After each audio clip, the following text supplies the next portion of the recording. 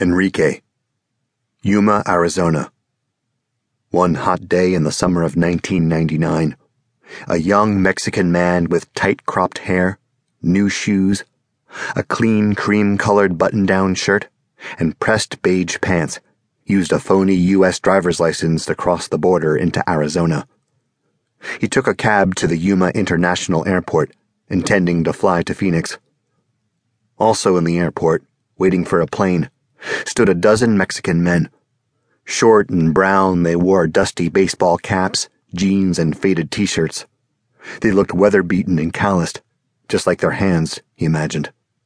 He figured them for illegals, maybe construction workers, proud of their capacity for hard work, but without much else on their side.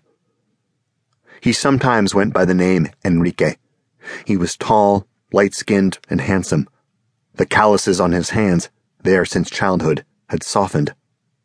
He had grown up in a hovel on the outskirts of a village in the Mexican state of Nayarit, 15 hours by car south of Arizona. His father was a sugarcane farmer. His village depended on sugarcane, and thus it was poor, as life there was violent and mean. His relatives were split by a feud that began before he was born.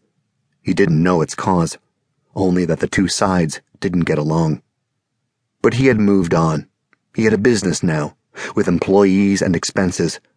It allowed him to buy his first Levi 501s and pay for his fade at the barber shop. His false U.S. ID allowed him to cross the border posing as another man, Alejandro something. Still, it wasn't hard for Enrique to see himself in those men at the airport in Yuma that day. As he waited for his plane, he watched an immigration officer in the airport spot the men and make the same calculation he had. The officer asked them for identification. There was a discussion Enrique couldn't hear, but in the end, the men could produce none. As the other passengers watched, the officers led them single file to be, Enrique assumed, deported. Growing up in a poor Mexican village had attuned Enrique to the world's unfairness. Those who worked hard and honestly got left behind. Only those with power and money could insist on decent treatment. These facts, which he believed had been proven to him throughout his life, allowed him to rationalize what he did. Yet moral qualms still came like uninvited guests. He told others that he hadn't been raised to be a heroin trafficker, and believed it when he said it, though he was one. Scenes like this convinced him that he was doing what he had to do to survive. He didn't make the rules.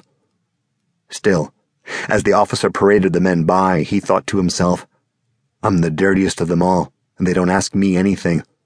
If I'd have come to work derecho, honestly, they'd have treated me badly too. A while later he boarded a plane that took him to Phoenix, and from there to Santa Fe, New Mexico.